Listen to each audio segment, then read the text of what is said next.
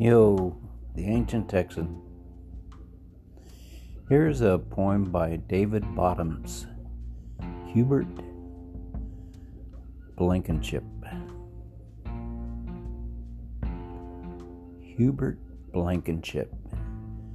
Needing credit, he edges through the heavy door, head down, and quietly closes the screen behind him.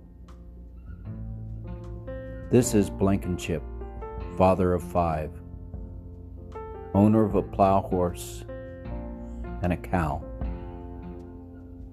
Out of habit, he leans against the counter by the stove. He pats the pockets of his overalls for the grocery lists penciled on a torn paper bag, then rolls into a strip of newsprint, the last of his Prince Albert.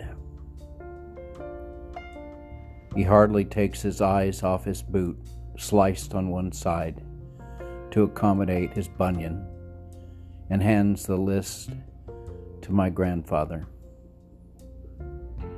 Bull of the woods, 3 tins of sardines, Spam, peanut butter, 2 loaves of bread, Colonial, then back to the musty feed room, where he ignores the hand truck leaning against the wall and hefts onto his shoulder a 100-pound bag of horse feed.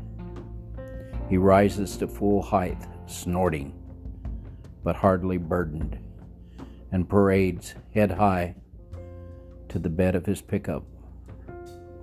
From the Southern Review.